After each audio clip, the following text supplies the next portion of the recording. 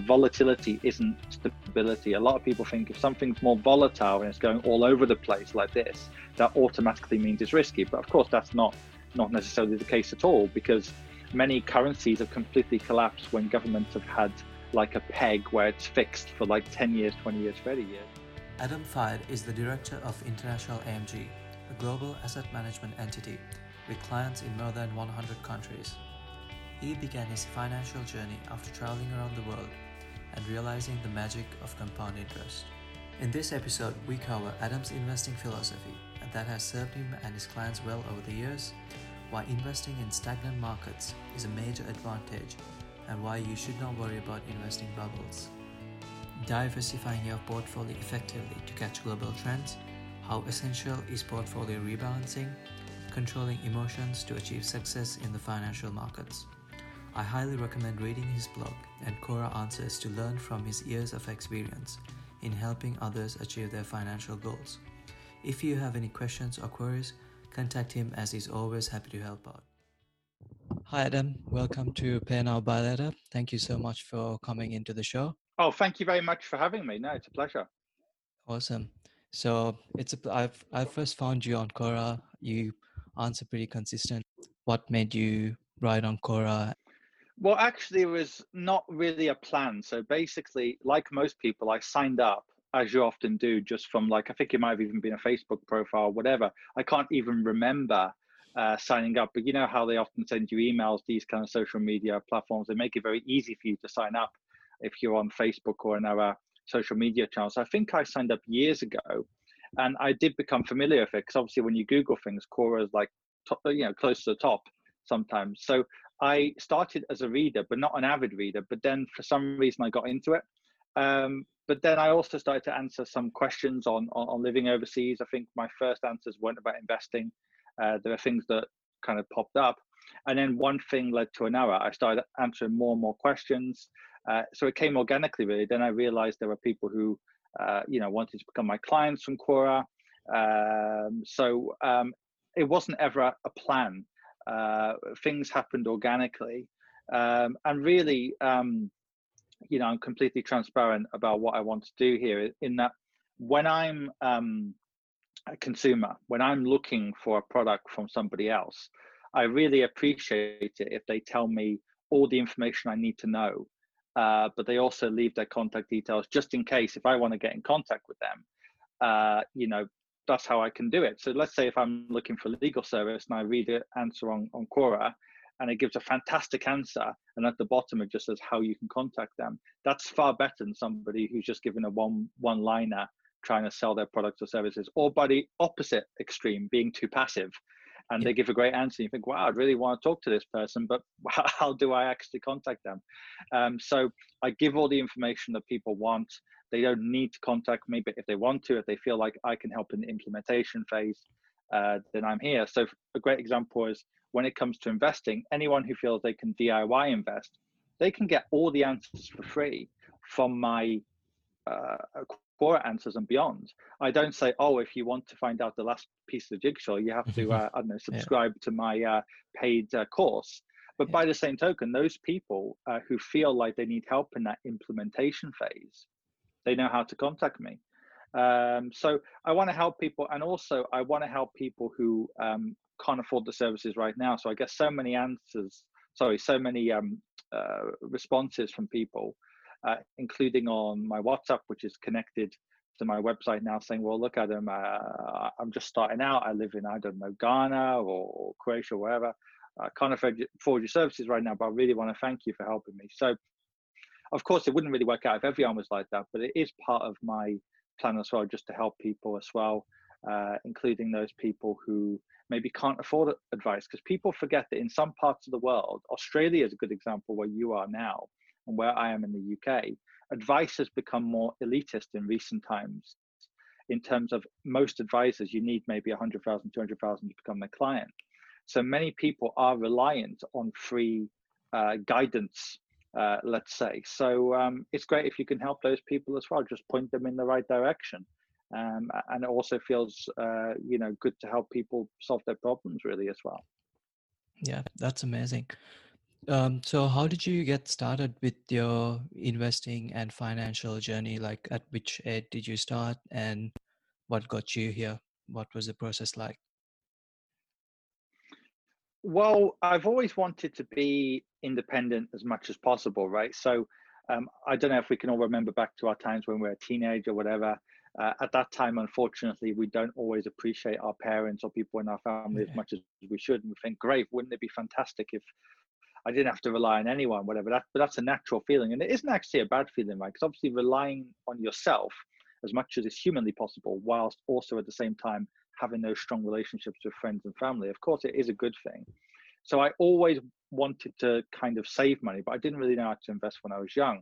Now, when I was 18 and I was enrolling in business school, I did the classic mistake of, putting money into like individual stocks, speculating, all the things I say now you shouldn't do.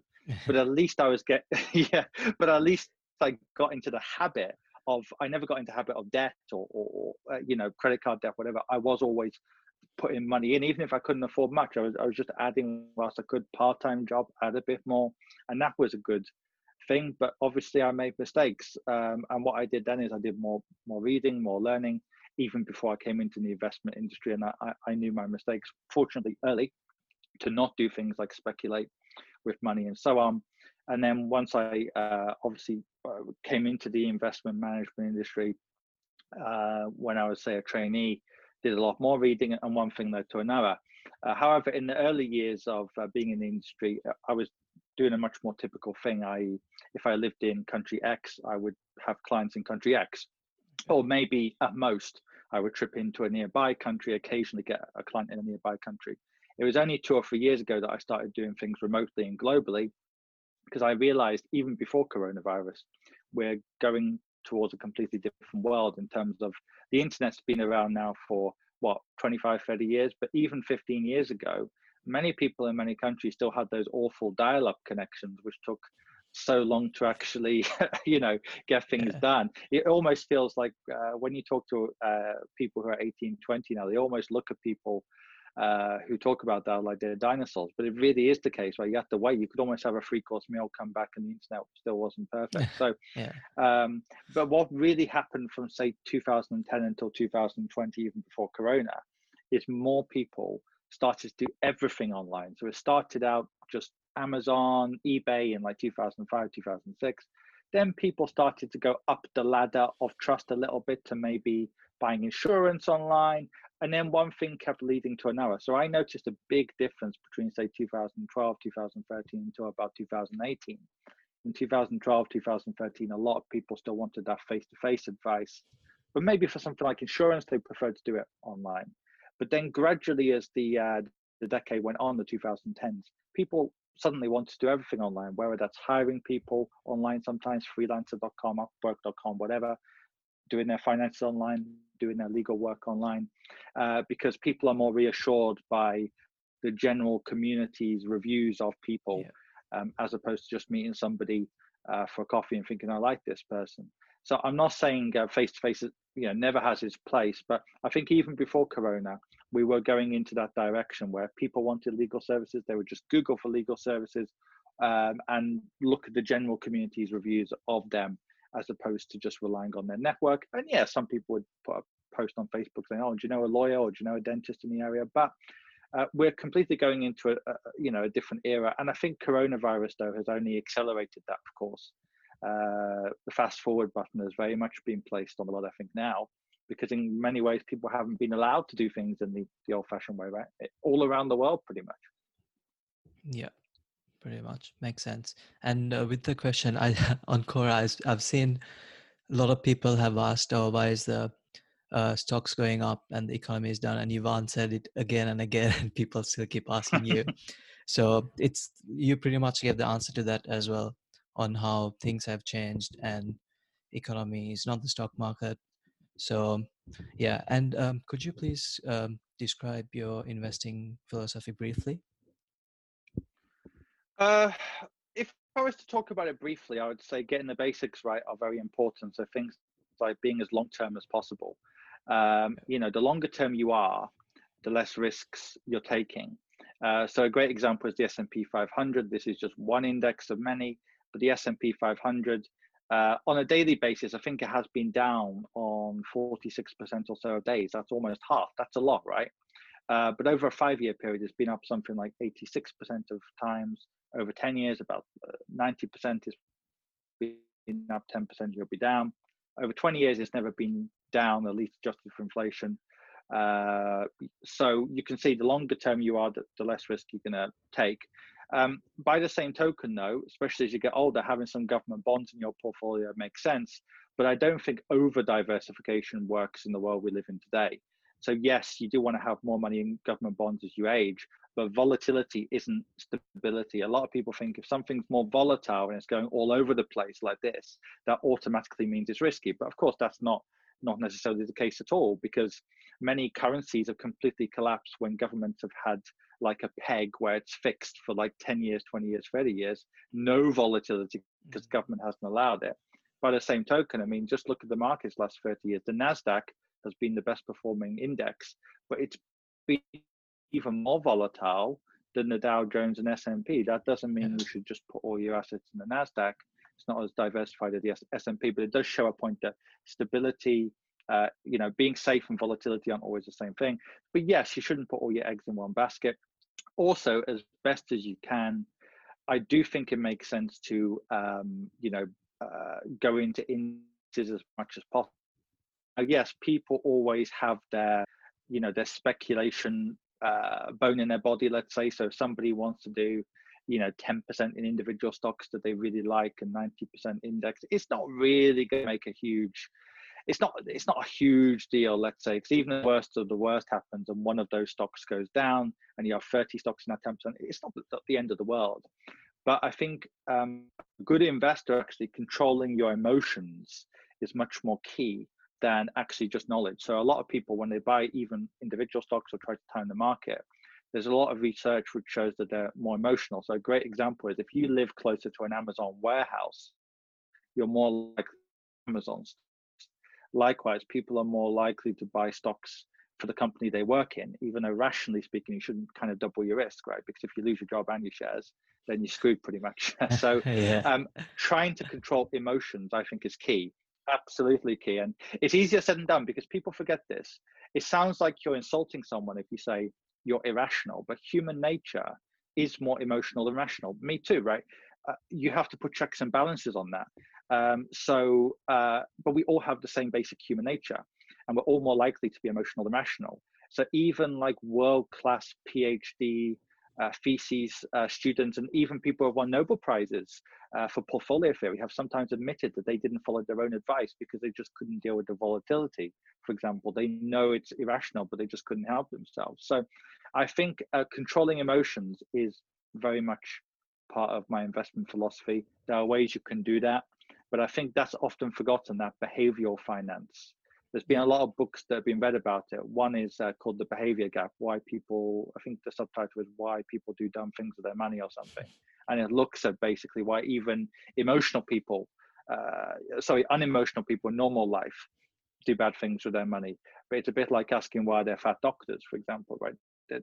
Just following your own advice is always going to be easier said than done. So controlling emotion and any kind of strategies for controlling emotion, I think is exceptionally important, and it gets overlooked as well. Yeah.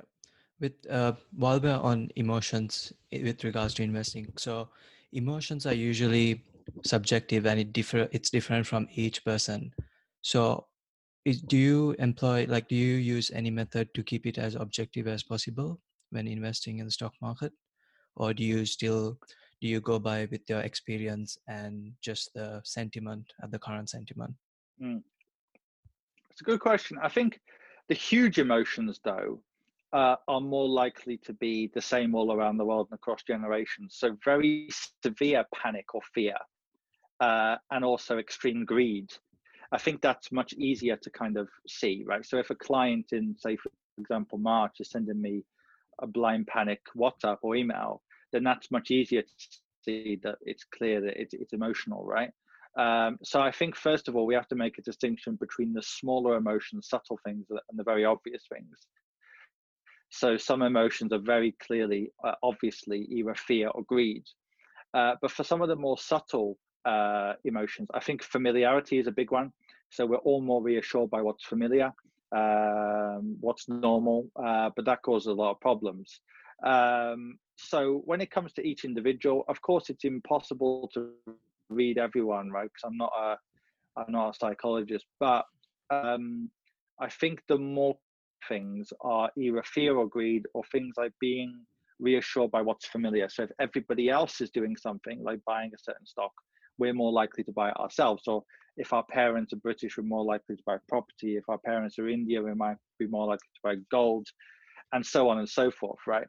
So being reassured by what's normal or what's familiar, people do it subconsciously. It's not like people always consciously think, oh, well, I'm buying property because everyone else in my country does the same thing, or I'm buying gold because I'm Indian. People don't always think, deeply about it. So often it's subconscious, but once you've been doing what I've been doing for a long time, you can kind of notice some commonalities, and you can kind of just keep people calm as well. I think the real destructive emotions, though, I think fear and greed are the two most destructive emotions, because they're the most likely to cause you to do stupid things with your money, right? Because if you sell at the very worst time, for example, like in 2008, 2009, that could cost you what? It could mean you can't retire in some cases. It means you might have to work Yeah. until you're dead, right? It's very severe. And I think those very severe emotions are the issue. But I think the key thing also is if somebody acts on them or not. We all have emotions, but the bottom line is if you don't act on that, if you feel fearful but you decide not to sell, it doesn't really matter.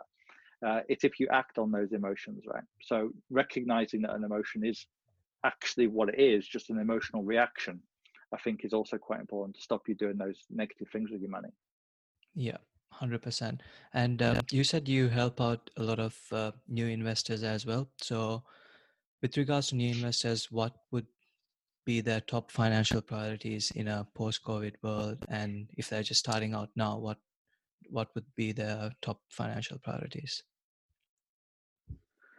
It depends on where people are in their time of life, right? There are some people who are looking for example, an income from an investment pot.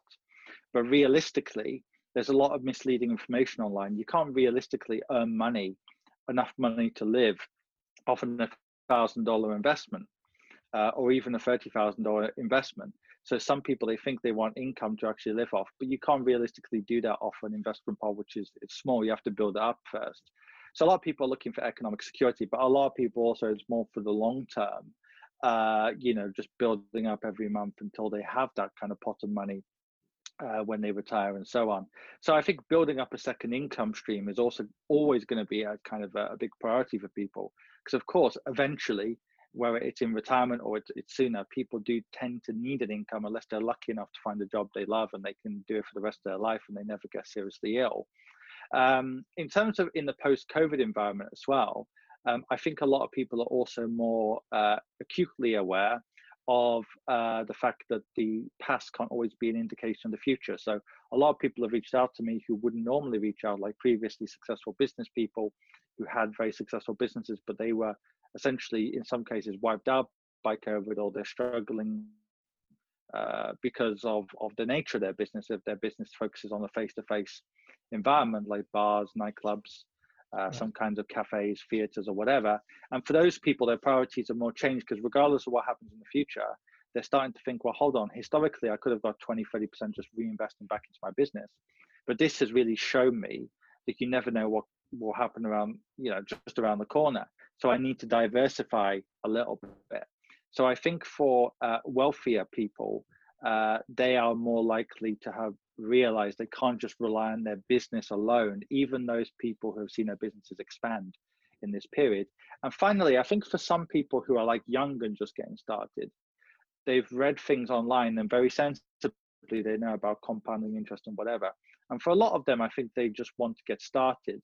And that's actually quite wise because I think there's a quote, I can't remember who said it, but he said like 80% of success in life is just showing up or something like that. And it sounds obvious, but just taking that Yeah. first step and saying, right, I'm going to automate my savings or investments every month, a tiny bit's going to go for my salary. Just get the process started after graduation. I think that's also becoming a priority for people, because we are looking at a more economic uncertain future. Even if I think long-term global GDP will always rise over any kind of long period of time, but nevertheless, we're going into a world which is much more uncertain, but also much more exciting when it comes to some of the technologies which are just around the corner. But I don't think people are thinking like they did before. Oh, I work for IBM, I work for GE, so I can just stay here until retirement. I'll be great. I think less people in those traditional jobs are kind of feeling secure. So I think that's changing the world a little bit as well. Yeah, absolutely. And with the current stock market, the tech stocks, as you know, the FANG stocks and all the speculative hypergrowth stocks have been making all-time highs, and they're growing at an almost unsustainable rate, and on the back of new investors and stimulus. So with the next decade, so at the end of 2020, so 2020 to 2030, do you reckon there'll be subpar returns because they've gone up too high, or should people just keep investing in growth and the Nasdaq? Well, first of all, I mean, the first obvious thing to say is I don't know for sure, right? And nobody does know, right? No one has a crystal ball. What I would say though is, if you look at the markets around the world, they are fairly priced, I would say right now, in terms of, if you look at all the markets apart from the Nasdaq, they are still all below their all-time lows. So for example, even the Dow Jones and the S&P 500, even though they're up for the year, they're still a bit lower than they were in February time. So for example, the Dow Jones, it hit over 29,000. Now it's at about 27,000. So it's still about 8% or so lower than it was, 7-8%. And many markets are well below their lows. Look at the UK market, right? It was a 7,700. The FTSE, it's now at about 6,000. It has a great dividend yield, right? It's 4.3%. So if you look globally, there's plenty of undervalued opportunities out there. Now, when it comes to tech, I think we have to make a distinction between individual stocks and the whole market. So you're right that the whole market, on the surface, it does look more of a value compared to the Dow or the S&P. However, investors are probably factoring in that we are moving to a fundamentally different world. Maybe a fourth industrial revolution involving tech. So I would make a distinction between the general market and individual players. So when it comes to individual players, you're saying speculative bets, I would keep away from them. I was reading, there's been one or two stocks that have been up about 1,000%. Some people haven't even heard of them. Just they've gotten, they're not making money in some cases, right? They've just gotten financings. I was reading about one which got financing from a Singaporean company. But at the end of the day, and by the way, that company's done better than any company, even Tesla. I can't remember its name now, but it's up about 900%. And probably the reason I can't remember its name is I'm not interested, obviously, in the stock. But the point is, it might go up another 1,000%, right? Or it might go down. But at the end of the day, if there's no cash flow, it's a speculation, right? If a company's not making money, it might become the next Amazon, which didn't make money for years, but it might not. So I'd make a distinction. I would say having 10% in the Nasdaq as an index is absolutely fine. But if you start to go for individual picks, I would be a bit worried. I mean, even FANG and fairness, FANG is a very different thing to investing in these individual kind of stocks, which aren't making any money. I don't think it's likely that all stock markets in the world will have a weak 10 years, because there's been so much stimulus. There's 0% interest rates, a lot of QE. So where else is money going to go to? People are not going to want to keep their money in the bank. So I think markets will probably do well, especially globally, even if individual markets might do badly. So there's a chance, I'm not going to guarantee this, but markets that haven't done well for the last 10 years compared to the US, like some emerging markets, Europe and whatever, might do better than the American markets, for example, because there's often cyclical change. But again, we can't know that. So I wouldn't say, you should be concerned about this. And a final point I would make is, if markets are stagnant for a whole 10 years, if you're young enough, you should actually be delighted about that, because, at the end of the day, if you are accumulating units, you should see yourself like a painter, right? A collector of units. So always remember, when the markets are going up, you're collecting less units because the price is becoming more expensive. So let's say markets are stagnant for the next 10 years. That's a great Yeah. opportunity for someone who's young or young enough. I mean, a great example I would make is this. If you look at somebody, let's take two people, person one and person two, they both invest the same amount of money. It could be 1,000, 2,000, whatever amount, identical money. Person A gets, let's say 15% for the first 10, let's say 15 years, and then from year 16 to 30 gets 2%. Then you've got person B who gets 0% for 15 years, but then gets 13% for the second half from year 16 to 30. Actually, person two would end up with more money because person A is getting the high returns during the early years of the account when the account's worth less. Person B is almost like he or she's loading their gun with loads of units, so when it's ready to be fired, there's a lot, right? So the way I would explain it is, imagine if markets had stayed as cheap as they were in March or April, or for that matter in 2008 and 2009. Imagine they would stay that cheap for years. That would actually be an opportunity for anybody apart from those people who were retired or close to retired. So I wouldn't worry at all about this notion of markets being stagnant for 10 years, because even if they are, it's a good opportunity for anyone who's young. But someone who's old, they should be in bonds anyway. They should have more, at least some bonds anyway. So, but my money would say that globally, at least, I don't think markets will be stagnant for 10 years, but nobody knows really. Yeah.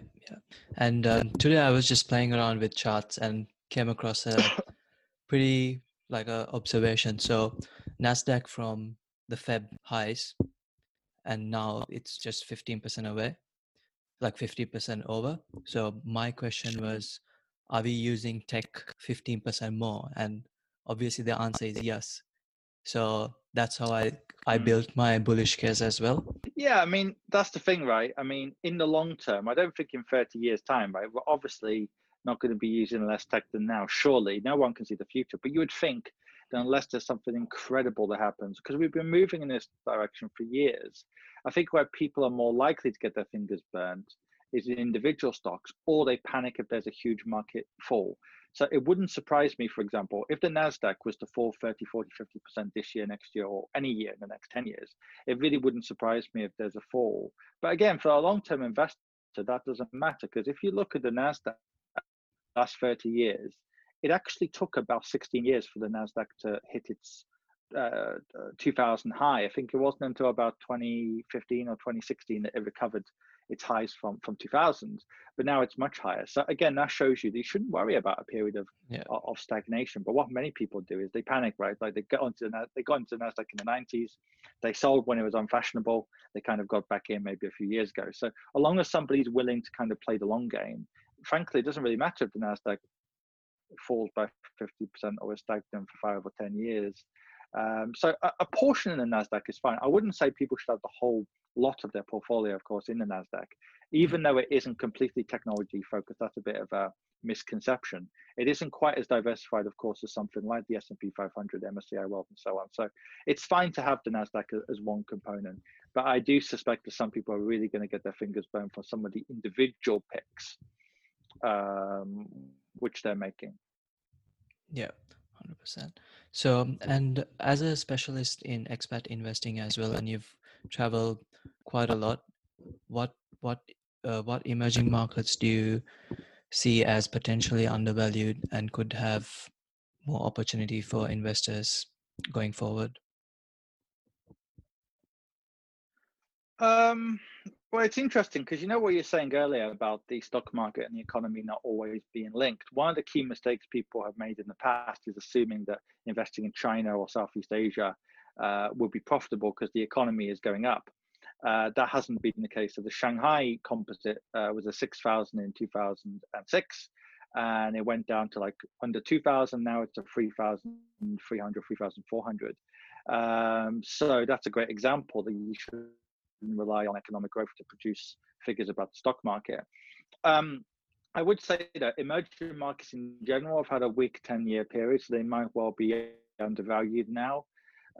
So this year, many people forget that, for example, the Chinese stock market has actually had a good year after many years of performing very badly, as an example. So I would say China actually still looks relatively cheap. but there's a lot of risks associated with the Chinese market because in China, most of the players, not so much in Hong Kong, but the Shanghai composite, are individual investors. And those individual investors are very prone to what we talked about before, more emotional picks. So if you look at the Shanghai stock market over any period of time, it's much more volatile. And there's nothing wrong with volatility when it comes to US stock markets. But what tends to happen in China is when sentiment goes against the market or for the market, it becomes quite extreme. So in 2015, the Shanghai stock market went from about 3,000 or less than 3,000 to well over 5,000, almost doubled in a period of like 6 to 9 months, because there was like a mania that was going on. And then one thing led to another, there was a big crash. And then of course you've got the whole thing with China and the US and whatever. So China looks a bit undervalued on a P to E ratio, but it's got a lot more risks. The UK, obviously not an emerging market, but UK looks undervalued as well, the FTSE. But again, there are risks there because the Vanguard founder, Jack Bogle, he made a very good point, and he said markets aren't always rational, but they're also not stupid. So if a market looks very undervalued, then there's a reason for that. And if it was so easy to say beat the S&P 500, people could essentially just market hop and always go to China this year because the PTE price to earnings ratios are lower, they look undervalued, then go to Colombia, then go to UK, then back to US. It isn't always that easy, but I would say that emerging markets, if you buy it as a basket, like MSCI emerging markets, it has been trailing now for about 10 years. So probably the simplest and easiest way of getting access to undervalued opportunities would be to buy an index like that, because pretty much all of those stock markets have trailed the US over the last 10 or 15 years. There are a few others as well, which look a bit undervalued. But again, there's always issues there, right? There's always a reason they're undervalued, at least, in the short term. So Latin America would be another example. It's performed very poorly recently, or at least relatively to the US. But there's always reasons for that. So I would say just holding a broad MSCI emerging markets is fine. And if you have access to MSCI World, you will get access to those emerging market opportunities. And MSCI World has done much worse than say the US market in the last 5 years as well. So you could become even more diversified. So it really depends how much risk you want to take. I personally think that on a risk to return ratio, the UK stock market, not the FTSE 250, the 250 biggest companies, which has done quite well over the last 15 years, but the FTSE 100, the main index, just the 100 biggest UK firms. I think on a risk return ratio is probably the cheapest in the world now, because obviously the UK stock market, just like Australia, US and a few others, has had a long-term record of going up over, say, a 30, 40, 50 year period for a long time now. I mean, the UK has had markets for a couple of 100 years. It's got a really good dividend yield, 4.3%. So that means that even if the market is stagnant for 10 years, in a worst case scenario, you're getting 4.3% per year. And it's quite undervalued, and it's also quite international because UK firms, just like US firms, are internationally diversified. So actually, if you wanted a punt with 10% of your portfolio on the most undervalued index, at least related to risk, I actually think the UK is probably the most undervalued right now. Obviously, there's reasons for that, right? Markets aren't stupid. There's a lot of things going on, Brexit and God knows what else, but UK looks quite undervalued at the moment. Right. And you mentioned about portfolio rebalancing before. Just wanted to ask, for the average investor who's just starting off or who's been investing for, say, 3 to 5 years, is it still important, or is rebalancing important only when you have a high portfolio? It's an interesting question. I would actually say if you're a long way away from retirement, it doesn't matter anywhere near as much, because Vanguard have done various studies, and what they found is if you're in a 100% stock market portfolio over the long term, you are going to beat an 80-20 portfolio. In other words, 80% in stocks, 20% in bonds. And an 80-20 portfolio is going to beat a 60-40% portfolio. And a 50-50 portfolio is going to do even worse. Right. However, because bonds perform well during periods like 2008 and 9 and in March, it evens out the volatility. And also, if a very extreme period happens, like the Great Depression, of course, it reduces risks in retirement. So I would say a new investor, if they've got the stomach for volatility, actually, they should just be 100% in stocks, in stock markets, and then move it gradually, maybe 90-10 when they're maybe in their 30s, then maybe go to 80-20. So they don't really need to focus that much on rebalancing when they're just starting out. And besides, there's no way you can rebalance when you're just starting out. You could just add money to that component of your portfolio. Yeah. But if you start out as a young investor, you've got 3 indexes, for example. One's doing incredibly, let's say the NASDAQ now. One's doing poorly, like the UK. With the next top up, you could just put it into the UK and, you know, even out anyway. But the good thing about rebalancing is it does force you to remember that if one aspect of your portfolio is doing well, that's not always a good thing, right? And it does also stop you getting into like speculative bubble. So let's say you're worried that, I don't know, the NASDAQ has become a bubble relative to the UK market. If you rebalance, then in a way you're taking some risk off the table. So it is a good tool, but as you're saying though, if you're young and you're just starting out, you've got decades to retirement, it doesn't actually make a huge difference. And I don't think it's something that people necessarily need to do, but only if they can prepare themselves for the kind of volatility that's going to come in the markets. If somebody isn't willing to take volatility because they're scared about it and they know that they can't deal with it, then in which case rebalancing can work. So online, there's been a lot of in the Ray Dalio's all wearer portfolio, even though it's done relatively poorly compared to say the S&P 500 or even 10% in bonds, 90% in the S&P 500. But I think the reason for that is people have seen the headlines that it's only been down 3 or 4 times in the last 40 years.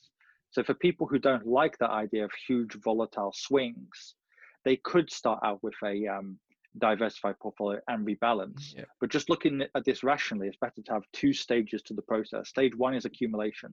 You don't give a damn about the volatility. You just invest and invest and invest. Stage 2, you focus as you get into middle age or whatever on rebalancing. That's what I would say. Yeah, awesome. And in your opinion, what are a few very underrated investment strategies that people can potentially use? Mm-hmm. One, I think, is being 100% in stocks when you're young. A lot of people, they believe in this kind of diversification thing. And yes, above a certain age, it makes sense. But I think, of course, it doesn't make sense to have 100% of your portfolio in Amazon stocks. But if you're in an index, let's say, for example, you're in your 20s and you want to put 100% in the S&P 500, a diversified global index. It's not an American index, really. It's America plus the world. Look at Apple, Amazon's revenue, whatever. There's nothing wrong with that, as long as when you get older, you then diversify more. So most people think that you should put at least 10% in bonds. I know Warren Buffett recommends 90% in stocks, 10% in bonds, even when you're a bit older. But I think going completely 100% in stock indexes when you're young, at least, is a great strategy, as long as you realize you're investing for the long term and you're going to change that over time. That's one thing I think is very underrated. Few people suggest that, although I know Vanguard's done some research which has suggested that's a good thing to do. Apart from that, I would say real estate investment trusts, REITs, can be a good tool as well. So there was a study done which showed that if you put 10% in REITs, like a global diversified REITs, and you rebalance, it would slightly beat a portfolio which was just bonds and stocks. Only very slightly, but like 0.1, 0.2% per year. But that adds up over 40 years. Yeah, and it would lower the volatility. So the funny thing is, the funny thing is REITs, because they tend to perform during periods where stocks don't perform and vice versa, they can lower the volatility of a portfolio while slightly increasing the returns, which is great, I think, as well. So those are 2 things I think are underrated for sure. Right. And I think currently now REITs are very undervalued when compared to stocks. So now is probably a great time to get into REITs, because as far as I can remember, they're still like 20-30% down from their highs in Feb. So yeah, that's a really good point. Yes. Yeah, Yeah, and they are, because real estate is taking a hit, right? with regards to your investing and your entrepreneurship, your businesses, what has like what parts of your mindset has led to your success? I think not blindly following what's normal is a key thing. So it's human nature, and including my nature, I'm sure, at least one part of my nature.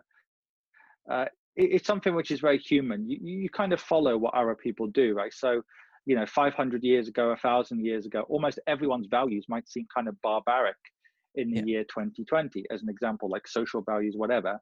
I'm sure the way our ancestors were living 1,000 years ago would have seemed barbaric. It doesn't mean they were bad people, right? They were just following what was normal at the time. And obviously that's an extreme example, but even when it comes to investing, business, whatever, people are very attracted to what's normal. But the problem is, if you just focus on what's normal, you're not going to overachieve unless it's in very limited circumstances. What I mean by that is, obviously if there's a huge boom, if you were living in China when it was growing by 15%, you could have made money even just following a normal strategy, right? If a market or a country or a region is growing like crazy, then yes, you can make money just following what everybody else is doing. If the tides, the boats, raising all the tides. But in general, normal actions and behavior lead to normal results. They don't lead to extraordinary results. And if you want extraordinary results, you have to break a few norms. That doesn't mean you blindly say, okay, this is normal, so I'm going to do the opposite. Because if it was that easy, then everyone would do it. no, And there are certain yeah, things that are normal that make sense. For example, if you're in business, it's stupid not to ask for client referrals. It takes you 2 minutes, especially if you're on WhatsApp or these apps now. It takes a few seconds to ask someone for a referral. So why not do it? It's normal, but it's rational. But there's a lot of other things which are completely abnormal, which work. I mean, a great example is you talked to me on this video at the start about Quora, and you were mentioning how I've been on Quora for a few years now, and it was abnormal. Well, it still is, but I guess a couple of years ago, it was very abnormal for somebody, for example, to get clients from Quora. So it's more successful by definition than if everyone's trying to do it. And yeah. the same thing in general. If you look at something like LinkedIn, I know a guy who's absolutely killing it on LinkedIn 10 years ago. Now he says it's much more difficult. Why? Because I Mm, think he's not a recruiter. He's like a business. He does like business incorporation. He starts companies for people. And he was saying 10 years ago, when it was very socially unacceptable, LinkedIn was like a CV kind of portal. It wasn't real social media. yeah, Some people be really offended by a message on LinkedIn. Some people are saying, "How dare you send me a message? This is not appropriate. This is a job portal." It's blocking him and reporting him to LinkedIn's admin or whatever. It wasn't normal. But by the same token, even though some people hated him, well, quite a few people it seems, his success rate though was also relatively good. He was saying he could get 20 or 30% of people would actually agree to a phone call meeting because they weren't getting pitched. Whereas now everyone's used to getting spammed on LinkedIn. So therefore, hardly anyone gets annoyed with him because it's normal. Why would you get annoyed with him? He's the 10th person, the 15th person, the 20th person, probably in a day who's approached some of these people. However, his success rate has gone down from 20 to 30%, down to I think about 5% because, or wow, even less, because people are used to it now. It's a more because it's normal. It's more crowded. It's more competitive. So in that more competitive environment, unless you're doing something very unique with your messaging or whatever, you're not going to do as well. So I think doing abnormal things, as long as there's a rationale behind it, obviously not doing it just for the sake of doing it, there has to be a reason for it. I think that's one of the key ways you can succeed. And also it's less competitive because people are naturally focused on their comfort zone. It's also less competitive as well. Beyond that, I think playing the numbers game a bit, right? Because if you think about it, if it was so easy to get traction after one or two attempts, everyone would do it.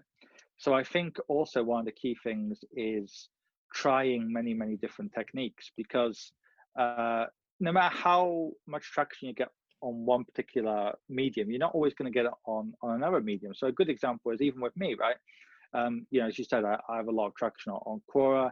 I have half decent amount on YouTube. My personal website gets 70,000 views. My Twitter has I think about 120 followers or something, right? Even though it's on my yeah, website.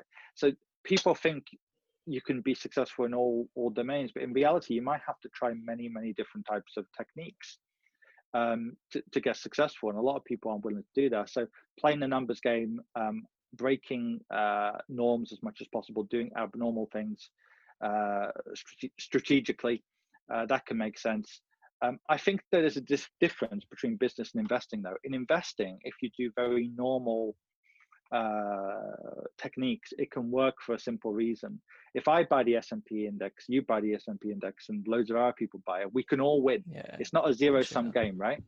Yeah, and it's not as, we're not competing. Whereas if we're trading, that's different. If I sell you Amazon stock, either you're right or I'm right. Amazon can't beat the stock market at the same time as the stock market beats Amazon. It's a zero-sum game. But in business, even though the pie gets bigger and bigger, at least over a long period of time, by definition, you're competing against other people, right? Whereas in investing, you don't need to always compete against other people. So that completely makes it a different ball game, right? Right. Yeah, that puts a lot into perspective actually when you think of it like that. Yeah, thanks for that. And yeah, two quick questions before we wrap up. So, Sure. what is your biggest strength that has helped you get to where you are? What would you call your biggest strength?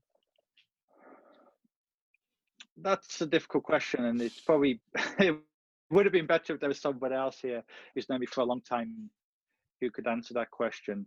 But I would say, on average, uh, um, perseverance. If you persistence, persevering, and maybe one word I would say, resilience. Resilient. Resilience is quite key, because in the early stages for anyone, and even in the middle stages, you are we are all living in a competitive world, right?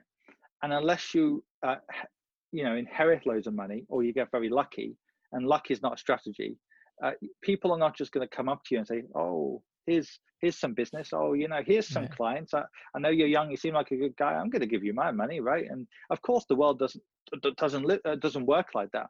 So in the early stages and in the middle stages, you've got to be very resilient. And even once you're established, of course there's always going to be forks in the road. You've got to be resilient, you've got to be tough. But I think the difference is, once you're established, if you have clients behind you, where it's clients behind you, credibility, where it's money, whatever, of course that's a springboard to great things, right? Because if you use it strategically, whether that's client reviews, whether that's money in the company account, whatever it is, you've got a base. Whereas when you're starting out, I think you've got to be very resilient. You've got to be willing to put in a lot of work. Hard work's always good, but especially when you're starting out, and take the big knock. So resilience is key, and kind of within resilience, I'll say perseverance during the worst times, and persistence is really important. If you do all those things, I think it's really key. I think persistence is even more important than patience, actually. Right. Awesome. And the last one. So, what is your biggest mistake and what have you learned from it? So, it could be a penny stock. Actually, I would say investing was never a biggest mistake, from the point of view that even though I had that short period when I didn't know much, when I was, say, 18 as a college student, I was young. It didn't really matter if I made money or lost money. So as it happens, I made, actually in the first 3 years of investing, I made 100%. I doubled my money. But Nice. I was young and I thought, wow, this is because of my great skill. And I didn't realize then, when things went down, it's probably just luck. So that wasn't it would have been my biggest mistake if I was, I don't know, 65 and I did something like that. But I Right. was young, right? So you can kind of always recover from that. I would say the biggest errors I made, and it's kind of linked to what we talked about before, but I'll kind of divert it to something slightly different, is following industry norms, not doing abnormal things for many years, and making the mistake of assuming that people who were older than me in the industry always knew better.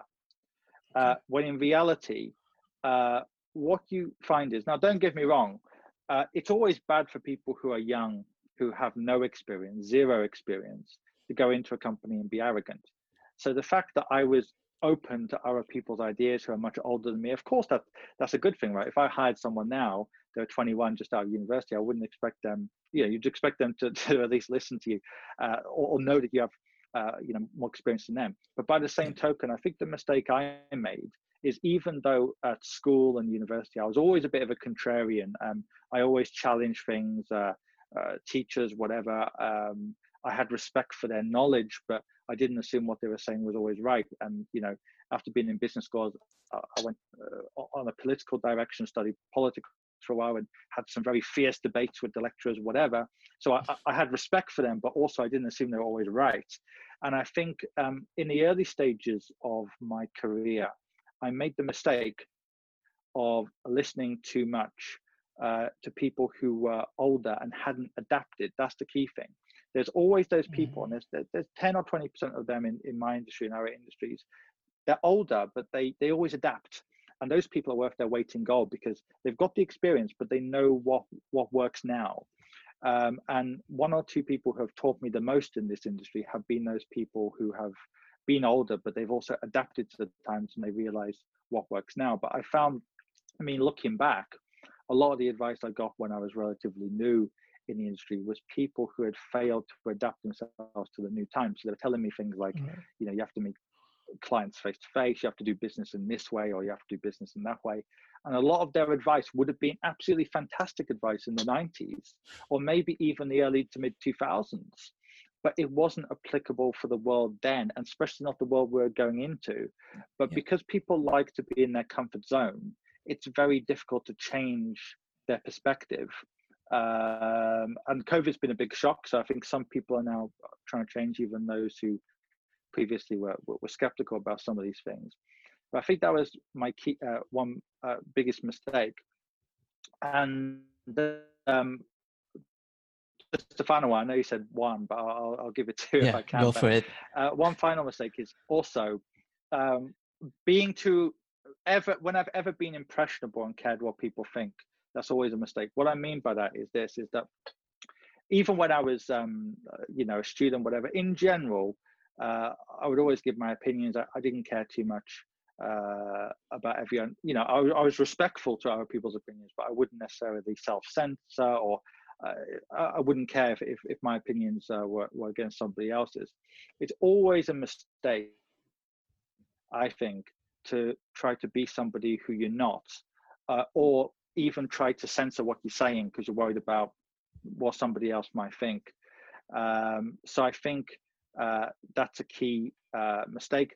So whether that's on social media or beyond, I think being who you are, it's fine, because the people who are in tune with you, you're going to get those followers or whatever. Those people who don't like what you're saying, they won't be, but that's fine. If you're in the middle of the road, you get kind of trampled on. Whereas if you try to be all things to all people, you actually don't get as much traction in some ways. So I would say never care too much about what other people are thinking, or about you, because deep down, actually, no one really cares anyway. So I think those things are certainly mistakes I've made in the past. Awesome. That's amazing advice. There's a lot to learn from that.